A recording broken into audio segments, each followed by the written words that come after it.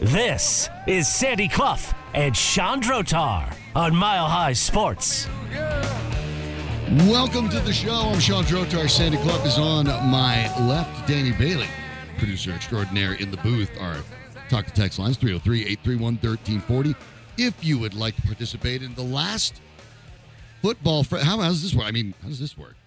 This is not really the last football Friday. It is for the Broncos. It's first football Friday of 2024. It is. It's the last one for the Broncos season, though the NFL will continue along. For the Broncos, I'll give you just the latest of the injury report. At the moment, the big news, Mike McGlinchey with the rib injury that's been bothering him is out, will not play on Sunday against the Raiders. The only other player out is backup tight end Chris Manhertz, so they'll be thin at the tight end spot with Greg Dulcich also on the IR. McGlinchey's loss, of course, means that Jared Stidham better get the running shoes ready, although at times Cameron Fleming, who presumably would replace him, has not looked that different for the Raiders. The players that are out, tight end Michael Mayer, but the big news, Josh Jacobs with a sore quad will not play. That is not bad news for the Broncos because Jacobs has had a very, very solid career against Denver. Jacobs has also not played in some of the recent games, right, and they have done well, relatively speaking. Now, and more of that's been the defense and the offense. A little bit like the Broncos season in that respect, in that you're talking about a defense that was very bad at the beginning of the year, except for the game against Denver. Right. And the Denver defense was really bad at the beginning of the year, except for the game against the Raiders. Well, halfway decent. That's how bad these two teams are. And by the way, these two teams are exempt from finishing in last place, regardless of Sunday's result. One will be second and one will be third, but neither will be last. The Chargers have that last place spot clinched. Wow. What a every shock. bit as much as the Chiefs, who clinched the division title for the umpteenth straight year. What is it now, 8? Yeah. Division titles in a row for Kansas City? Jacobs, as you pointed out, was injured in the game against Minnesota and has not played since. So in those last 3 games since, of course, they lost that game famously 3-0. But they smoked the Chargers 63-21 without Jacobs. Zamir White was the leading rusher in that game with 69 yards. Then it got a lot better. When they beat Kansas City 20-14, White ran for 145. And in the loss against Indianapolis, he ran for another 71. So they're getting effective play nevertheless. And it's not as if that's an explosive team offensively. But think again, after losing 3-0, they've scored 63 points, 20 points, and 20 points.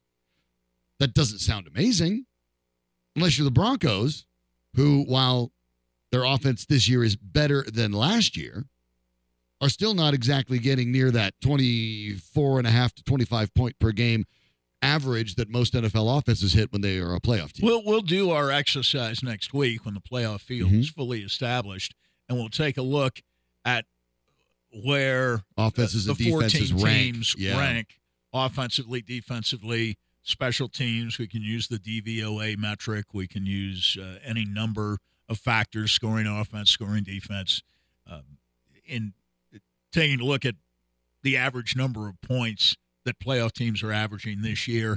My guess is that it will be down from last year because so many offenses, even the very good ones, are down. It is a down year, from last especially year. for passers and the injuries, of course, for quarterbacks. But everything is an issue relative. as well. Right. When it comes to ranking, everything is relative. Right. So if you're wondering, for example, where the Kansas City Chiefs might fall in all of this, the Chiefs are one of 3 teams, I believe, that is ranked in the top 10, offensively, defensively, on special teams. They're actually, and you know the offensive problems they've had this year, right?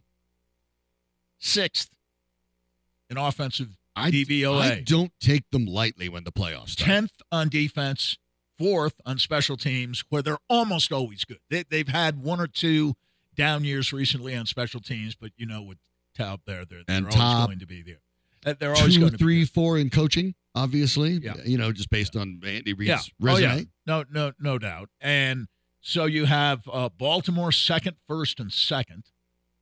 Kansas City 6th, 10th, and 4th. and Dallas 10th, 5th, and 8th. Those are the three teams that are ranked in the top 10 in all three categories. The best balanced teams in football, not the best three teams in football, although I think for now Baltimore might be number one. San Francisco is only out of it because their special teams have not been very good, and we've seen that in some of their losses this year that the special teams have broken down. We'll give you it's not easy to identify the three teams that aren't in the top 20, aren't good at anything, because one of those three teams, two of the three have been eliminated, but one of those three teams is still in contention for a playoff spot. Yep. That team being the Atlanta Falcons, who ranked 26th on offense, 21st on defense, 29th on special teams. Washington, 24th, 31st, and 26th. And the Giants barely made it, 20th on special teams. They were 30th and 23rd offensively and defensively. But the third team is Carolina, 31st, 26th, and 23rd on special teams. The Raiders, when you're talking about yards per game generated on offense, obviously, as you would imagine, it's bad. They're 29th in the league. But the Broncos... And 28th in DVOA. So the Broncos at 299.1 yards per game, not able to break that 300-yard barrier. They are three spots better, but that puts them 26th in the league. Well, it does, and DVOA gives the Broncos a bit more favor offensively, ranking them 18th.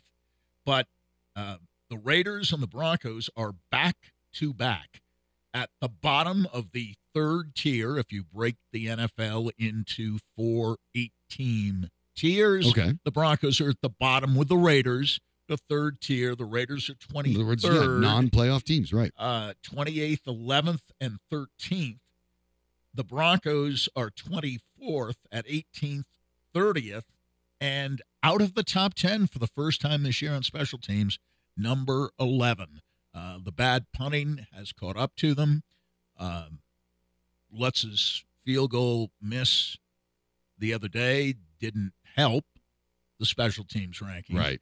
And some of the missteps in the return game, although Marvin Mims made the Pro Bowl as a punt returner, he did not make it as a kickoff returner for reasons that are obvious if you watch the New England game.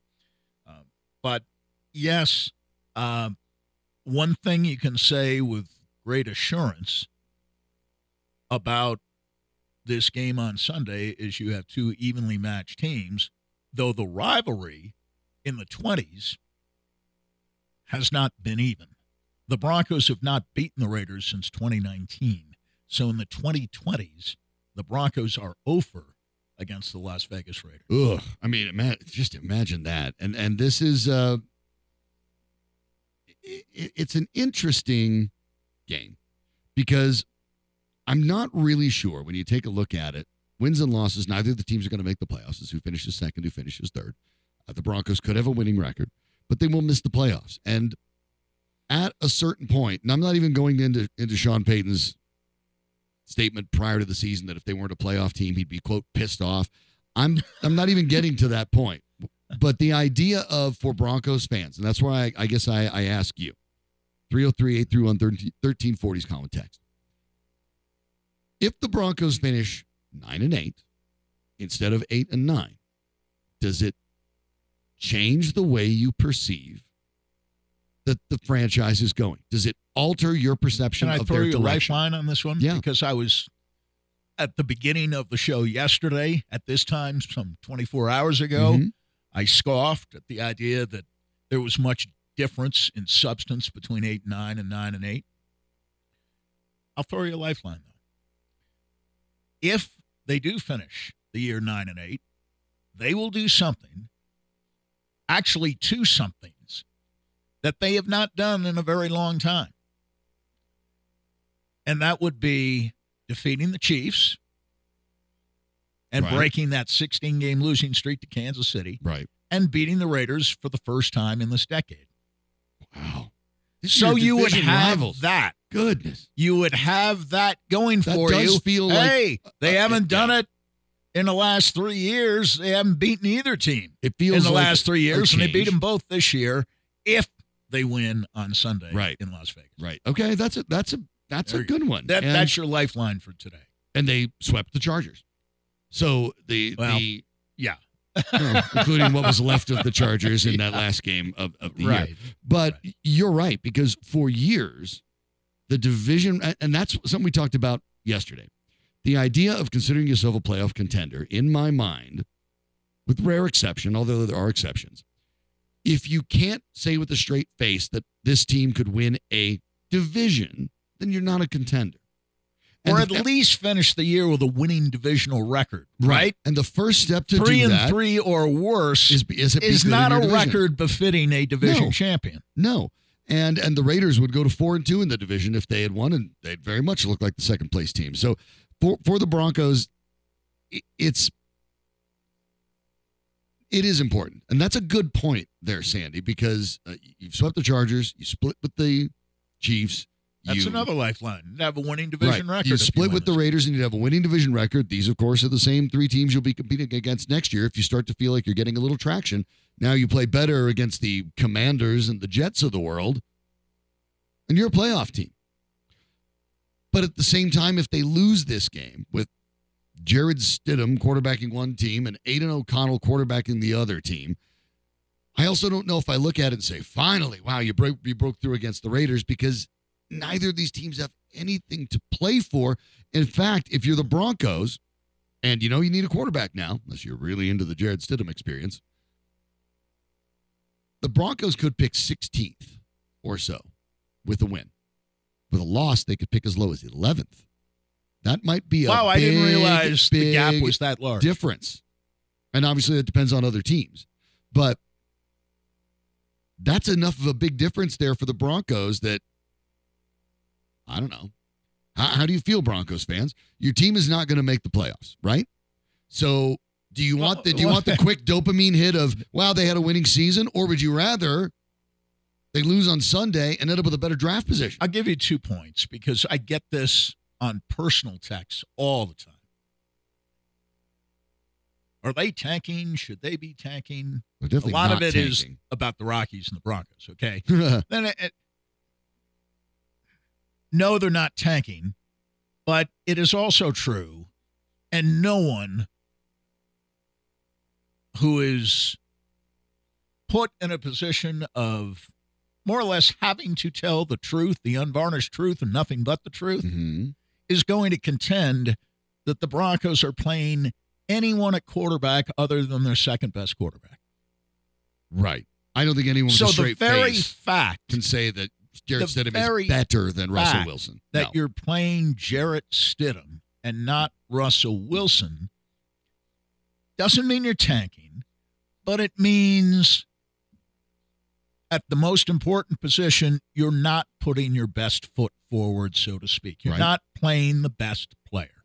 Well, it tells you then that the Broncos are less concerned Payton about knows that the short term. It is a measure of Sean Payton's ego that for public consumption, he has no problem defending the notion that he is playing his best quarterback. Monumental evidence to the contrary notwithstanding. Right. That's really, the size of Sean Payton's ego. It's hard to believe that he can't publicly even go near the notion that he is doing anything other than what's best for the team. What's best for the team and what is best for Sean Payton's ego, we are finding increasingly are two very different things. Yeah, you have those. You remember those Venn diagrams in your high school? You had the circles and they overlapped and those sort of things. And that does happen in sports, right? It happens in sports quite a bit. We always talk about players who are in the final year of a contract, that they want to go out and perform because they would like to get paid. But if they play really well, that's also good for their team. So it's not inherently bad. That's part of the business of sports. But you are right in pointing out for Broncos fans who would like to see a winning season, Sean Payton must not think it's that important because he's prioritizing the longer term, his next quarterback, over the shorter term on Sunday. The head coach believes that 9-8 or 8-9 doesn't make much difference, or he'd be playing his best players. So that's part of this equation too. when you take a look at it and you get excited about it, and I look at the previews, and when you go to a lot of the sites, they'll say, oh, well, here's where you can get tickets. You can get tickets for starting at $117. I don't know who's buying in Vegas, where there are other things to do, a ticket to barely get into the stadium to watch two teams with backup quarterbacks play for nothing. Right. Like, well, more power to you, I guess. But and can I briefly, because I know we'll talk about this later in the program, put to rest once and for all, you kind of alluded to it, but I'm begging people, those that are doing this, please stop. Make it one of your New Year's resolutions that at least for 2024 you're not going to do this. I am tired of hearing that the Broncos, win or lose on Sunday, could have, even should have been in the playoffs had they just, quote unquote, taken care of business at home earlier this year against the Raiders, the Commanders, and the Jets. That's 2 more wins. My counterpoint to that is it is much, much, much easier for the Golden State Warriors to say they should be within a couple of games of the Nuggets, including a win last night, because they have blown not 1, not 2, not 3, not 4, but 5 leads of 18 points or greater. Yikes. In the fourth quarter of games this year. Yeah, we'll talk about the Nuggets and the Warriors a bit later. But you're tell right. me about it. Because if you're saying the Broncos could be or should be 11-5 or even 10-6 at this point, right? Yeah. Golden State Warriors should be 21-13 and nipping at the Nuggets' heels. If they had taken care of business and they're an 11-win team and they're in the playoffs, are they? There's a reason are they games. Starting Russell Wilson? You don't even know who your quarterback is until you've benched your starting quarterback. Who would you have any confidence, even in this AFC, of the Denver Broncos going up against as a wild card in the playoffs and beating? And I say that with complete honesty. The Broncos couldn't beat the Jets at home. Right. The only other team that's had a longer playoff drought than Denver. And they've lost to the Jets at home, not just this year, but last year, too. And no, Sean Payton, you're not responsible for the 2022 loss. Not last year's. This one, though. This one you are. This one was on you. But the Jets are the only team over basically a 7-year stretch with a substantially inferior record to that of the Broncos. And the Jets are 2-0 in Denver over the last 2 years against the Broncos head-to-head. Bad teams lose to other bad teams. Mm-hmm. And last night when I'm watching and the Nuggets are down 18 with a little more than 6.5 minutes to go in the game, I'm not saying that I'm anticipating victory, but you know what? Within 3 minutes I am. Within 3 minutes I am. Right in the middle of their 25-4 finishing stretch. Just as I was convinced that the Broncos would blow the Washington game, in which they had a huge lead about halfway into Washington's comeback. And you know who told you what was happening? The crowd did. Yep. The crowd in San Francisco last night told you that the Warriors were blowing the game. The crowd told you. They've seen it before. Yes, even at home. But if not at home, they've seen it. They've watched it on TV. You get, this is unusual, I know, for folks around here. You can actually watch the Warriors on local TV in San Francisco, in the Bay Area. You can actually watch them.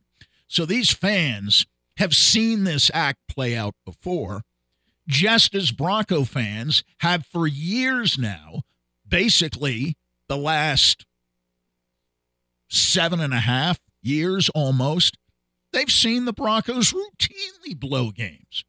just like they blew the Washington game, just like they blew the Raider game, just like they blew the Jets game. They've seen it over and over, at home, on the road, but never at a neutral site because the Broncos have not made the playoffs. They're not going to for this either year home games either. or road games or neutral site games. So going forward into this last game, what are they really playing for? We know what Jared Stidham is playing for, but what are any other players? They're playing to stay here in Denver. Are they playing for a bigger role? We'll talk about it next on Mile High Sports.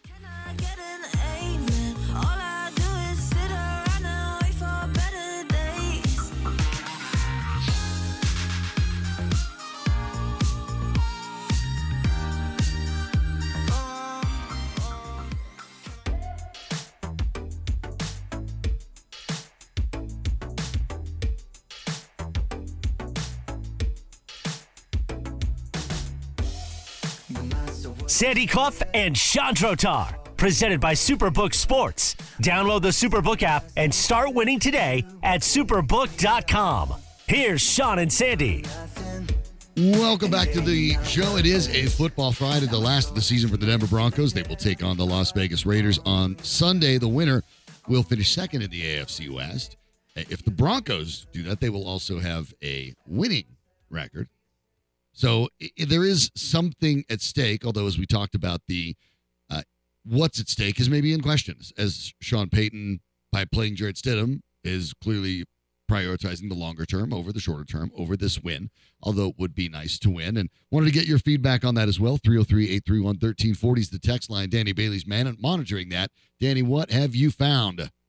Broncos 60 is on the text line again. He says, bottom line, Broncos country didn't make the playoffs. Sean Payton lost 3 games because of play calling and sabotaging Russell Wilson because of his ego. Well, that's a way to look at it when you throw out the term. Actually, the funny thing is, Sandy, I would say in my discussions this week, sabotage has been the hot button term. And what would you call it? What does that mean? I think there's an insinuation that sabotage is sort of an intentional. The idea would be, let me make Russell Wilson look bad to get him out. I suspect that there is less of that overt. I think it's been more scapegoating yes, than it's been sabotage. And both, the texter is absolutely but the play right. calling has both been absolutely vanilla. The ego of Sean Payton. Yes, and there is an argument to be made, and I think that's the argument you make right now when you want to say that this game is important to get a win. You can make the argument, certainly, if not sabotage, that Sean Payton has not put his team in the best position to win every game. He has not made the changes to the playbook. He has not done whatever it is. You're not playing your best quarterback for financial reasons. That's obvious. He has not put his team in the best possible position to win. Does that go to the level of sabotage? No, but if we're splitting hairs, the coach's job in He's theory, undermined him. He's undermined. That's the best way to put it. He has been undermining Russell Wilson. I think that's fair. And in this particular game, that's the part I think is interesting. If a win's important, you play your best players. You're not playing your best players. Period. You're not playing your best players. You're not playing your best quarterback. That's a financial decision, and it does have to do with Sean Payton, whether he was quote-unquote privy to the discussion or not, because as I explained earlier this week, if you really believe that my guess is he has plausible deniability. Right. Payton and Penner would decide, right. we threatened Wilson and he didn't change it.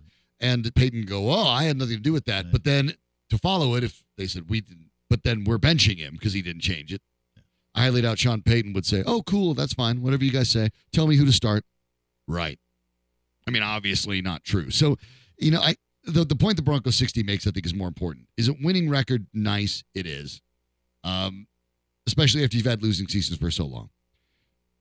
But I think for Broncos country, it is the lack of playoffs that's important. I think at this point, it's gone so long, I don't think you celebrate a winning season. I think you're looking at playoffs. Like, let me know. And since when was 9-7 in 2016, even after winning the Super Bowl, when people understood the Broncos weren't going to repeat, and 9-7 was only bad because they started the year 4-0 and they were 7-3 after 10 games. Right. That's the only reason 9-7 was unacceptable.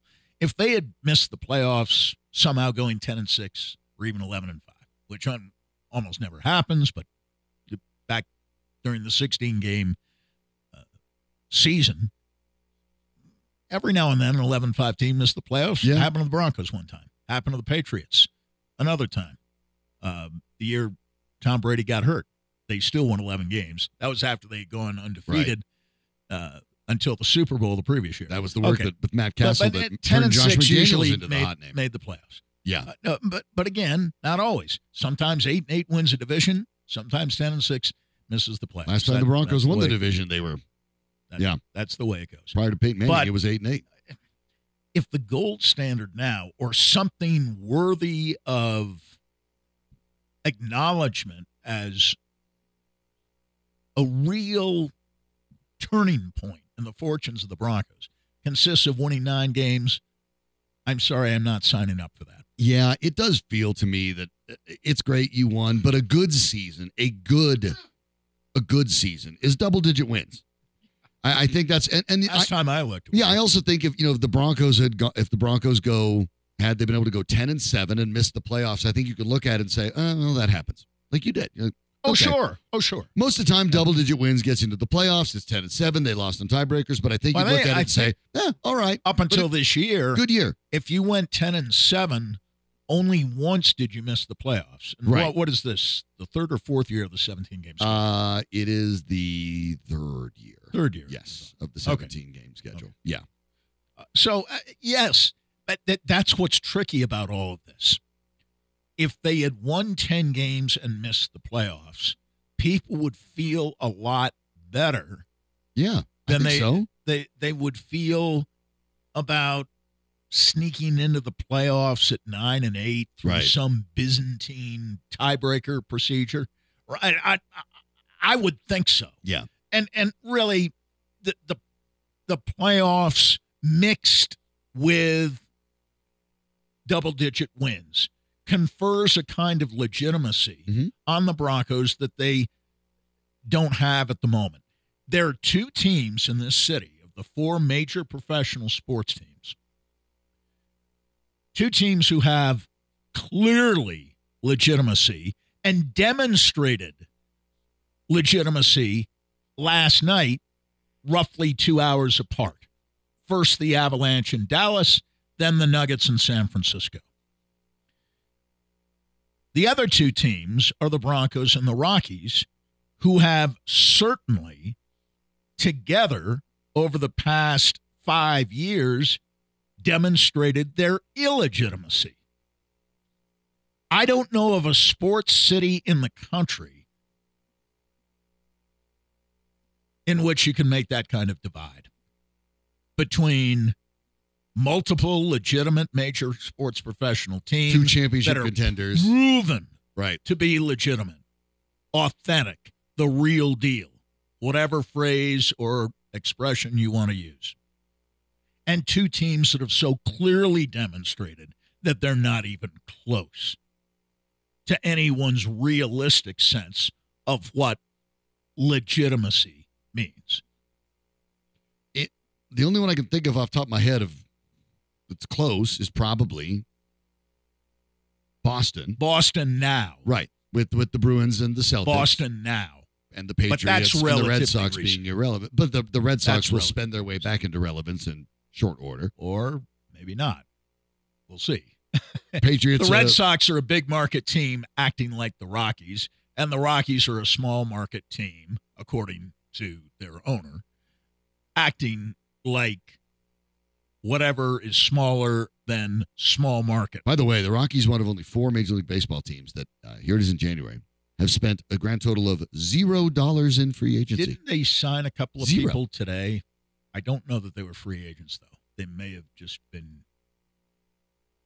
Yeah, there's been a few additions. I did get a notice on that today. Well, at least up until today, they hadn't really spent anything. No, they hadn't spent anything. Yeah. Up until today. And the 2 guys mentioned, I had never heard of either one. They did. They added former Cardinals righty Dakota Hudson and then catcher Jacob Stallings. Dakota Hudson I've heard of. Yeah, Hudson's 29, Stallings is 32, and spent the last I've never couple heard years of with the Marlins. Put it this way, not significant contractual outlays, but I guess that gets them off of the zero. Gets them off zero. Yeah. But it's but don't you agree? I Yeah. mean, Boston is the right city. That's the only other right city now. where I That's think you that's can 2 say and 2 where it's split. Celtics and Bruins, authentic. Red Sox and Patriots living off reputation developed years ago. How long? And Sandy, you've been doing this since what? 1978, covering the Broncos. 79. 79. Okay. The Broncos in my lifetime, growing up here, right? Because of the time I was born, I was post merger, but the Broncos had never been a team in which they were not. Basically, since 1977, a couple gaps, but they have basically been from 77 until I would say 2005. And that's we know they won a Super Bowl since then.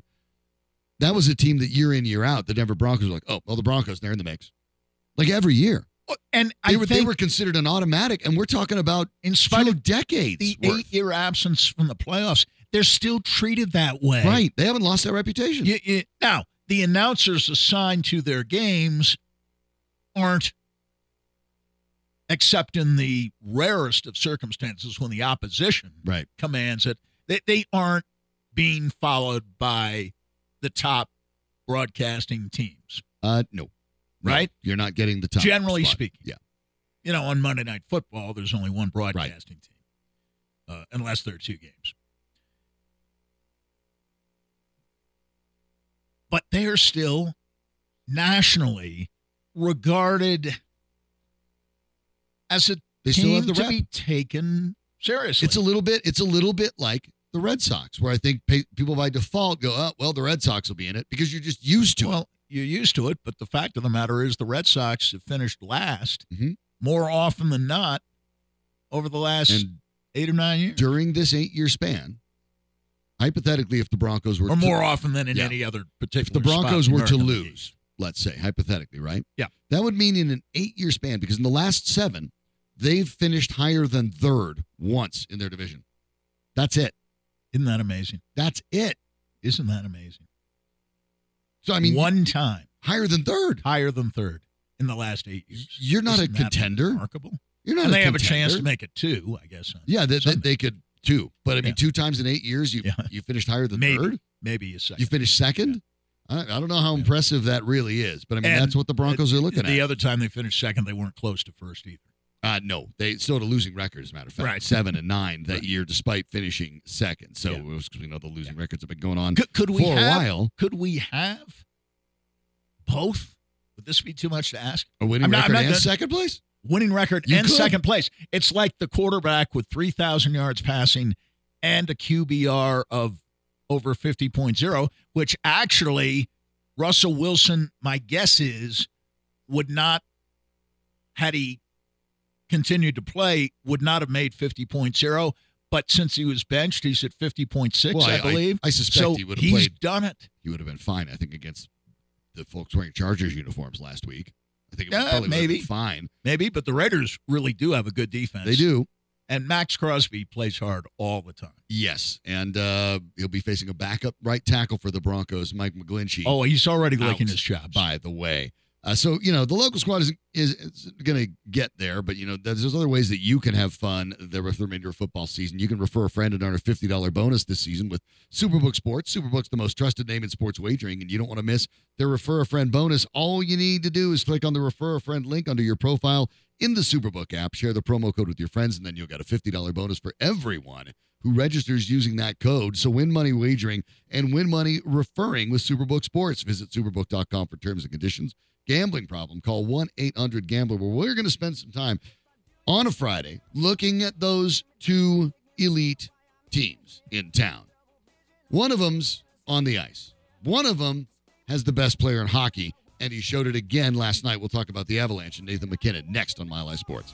When it gets cold outside, I got nobody to love. You'll understand what I mean when I say there's no way we're gonna give up.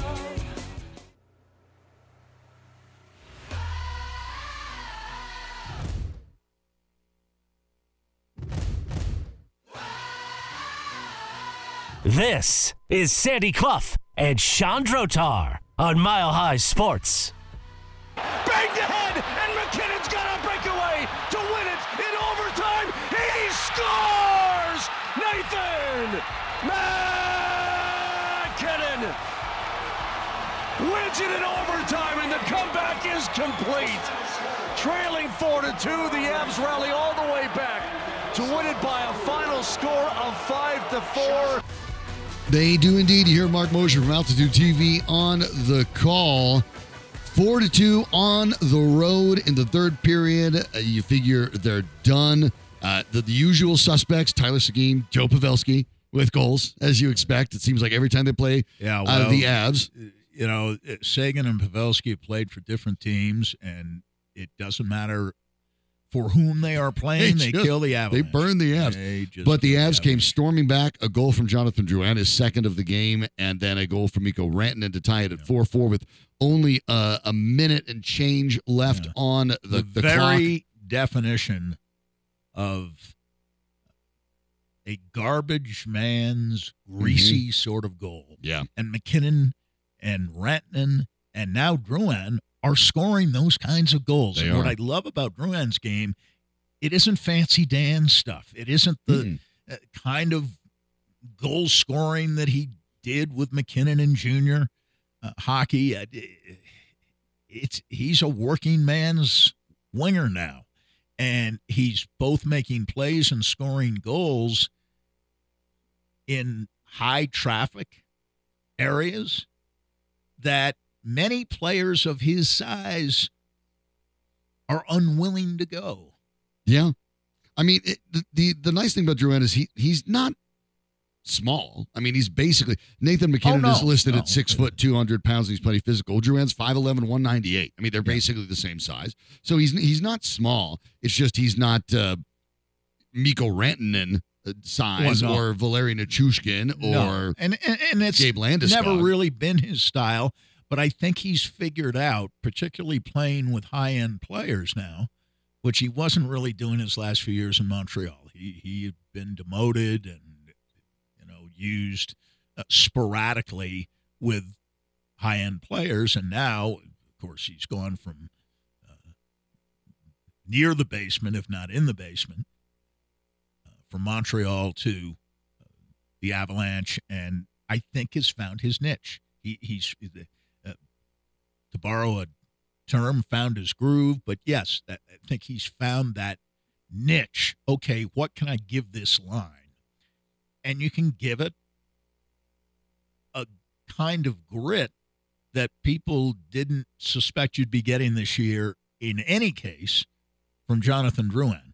And now you're getting, over the last 11, 12 games, you're getting a point a game. 12 points in his last 11 games. 2 goals last night. He was the first star of the game. He was. I mean, to me, MacKinnon. Me too. I agree. Over the last 2 weeks has been certainly in every Avalanche win the best player on the ice. But Drouin had 2 goals and was +2. I think the guy who had 2 goals and assists, 3 points and was +4, and played 26 minutes, 47 seconds of a game that lasted 60 minutes and 32 seconds into overtime. Yeah. I mean, I think that guy was probably the number 1 star, but any one of the 3 stars, I suppose, could have been the number 1 star of the game last night. That's how good the Avalanche were in the last, 10 minutes, 16 seconds. Yeah. They were down 4-2 with 10:16 remaining. Scored to make it 4-3, and then scored with the extra attacker. I remember 1 or 2 games earlier this year that the Avalanche lost in overtime, giving up an extra attacker goal when they had open nets and missed them. Yeah. That happened to Dallas last night. And it's actually happened twice this year in Dallas that the Avalanche have been 3 goals down the first time and come back to win 6-3. And last night down 2 goals with just over 10 minutes to play and came back and won in overtime, got the 2 points. Yeah, Dallas gets a point, but at this stage, the Avalanche have played 2 more games than Dallas. Right. Getting a head-to-head point, an extra point, That's very valuable. Now, Winnipeg is playing tonight. Yep. I don't believe They've the won Avs 4 and the straight. Stars play. Winnipeg is playing Anaheim. Winnipeg is going through the JV portion of their schedule. It seems they're playing a bad team every night. Not that they aren't playing well, they are. And they have the highest point percentage in the division, and I believe now in the conference, if I'm not mistaken. So if they win tonight, they'll still have a game in hand on the Avalanche, and they'll be 1 point ahead of the Avalanche. But you look at the Avalanche winning in the fashion than they did last night, and MacKinnon, who is speaking more, I notice, after games. I noticed that, too. All of a sudden of late, he's speaking a lot more. And what he says is valuable. He says, this feels more like 2 years ago when we were resilient and we came back and we won a bunch of games like this. And we had a belief that he is suggesting they never quite developed last year, even though they finished 31-7-4 last year. Correct. They never had that belief, and it showed in the Seattle series. When they got behind, they stayed behind. Right. And that's been a problem for the Avs in the last season. It really was. And now you have a team, and that confidence really does matter. That they know they can do it, and you'd rather not be down 4-2 in the third, but you come back and win, and that way you can kind of remind yourselves a little bit, hey, we're the Colorado Avalanche. Look at the guys we got in this room. We're good. We can go ahead and win these games. The Avs now have won 4 straight. They have a point in 7 straight. They've won 6 out of those 7. They should have won all 7. Yes. And, maybe this partially makes up for the 4-0 game they blew. Now, they got a point in that game that I would say was a lost opportunity based on the fact they were at 4-0 1 point. Last night they got 2 when, honestly, with 10.5 minutes to go, you'd have settled for 1. Second game in a row. And Georgiev has been in net. Alexander Georgiev has been in net for the last 7 in all of these games. Second game in a row, though, he's coughed up 4 goals against. The save percentage under 90. I thought it was different, though, last night. I thought it was different. Okay. If you watch the game. Yeah. I did, too. I mean, I thought there were better high-quality shots. It was a better team. Ross Colton gave him the first goal. I mean, you've got to be kidding. The Avs have had a few turnover issues like that. You've got to be kidding. So that you can in no way, shape, or form blame that one on Georgiev. 2 of the others, maybe. I mean, one was a power play goal. That happened. And one was a power play goal, and that can happen. Dallas got a real good power play. They've got plenty of talent on their power play. And actually, Dallas and the Avs are very well matched that way. They are. And I thought it was interesting, they're fun though, 2 teams me, to watch play against each other. After the game from the Dallas side, the point was made,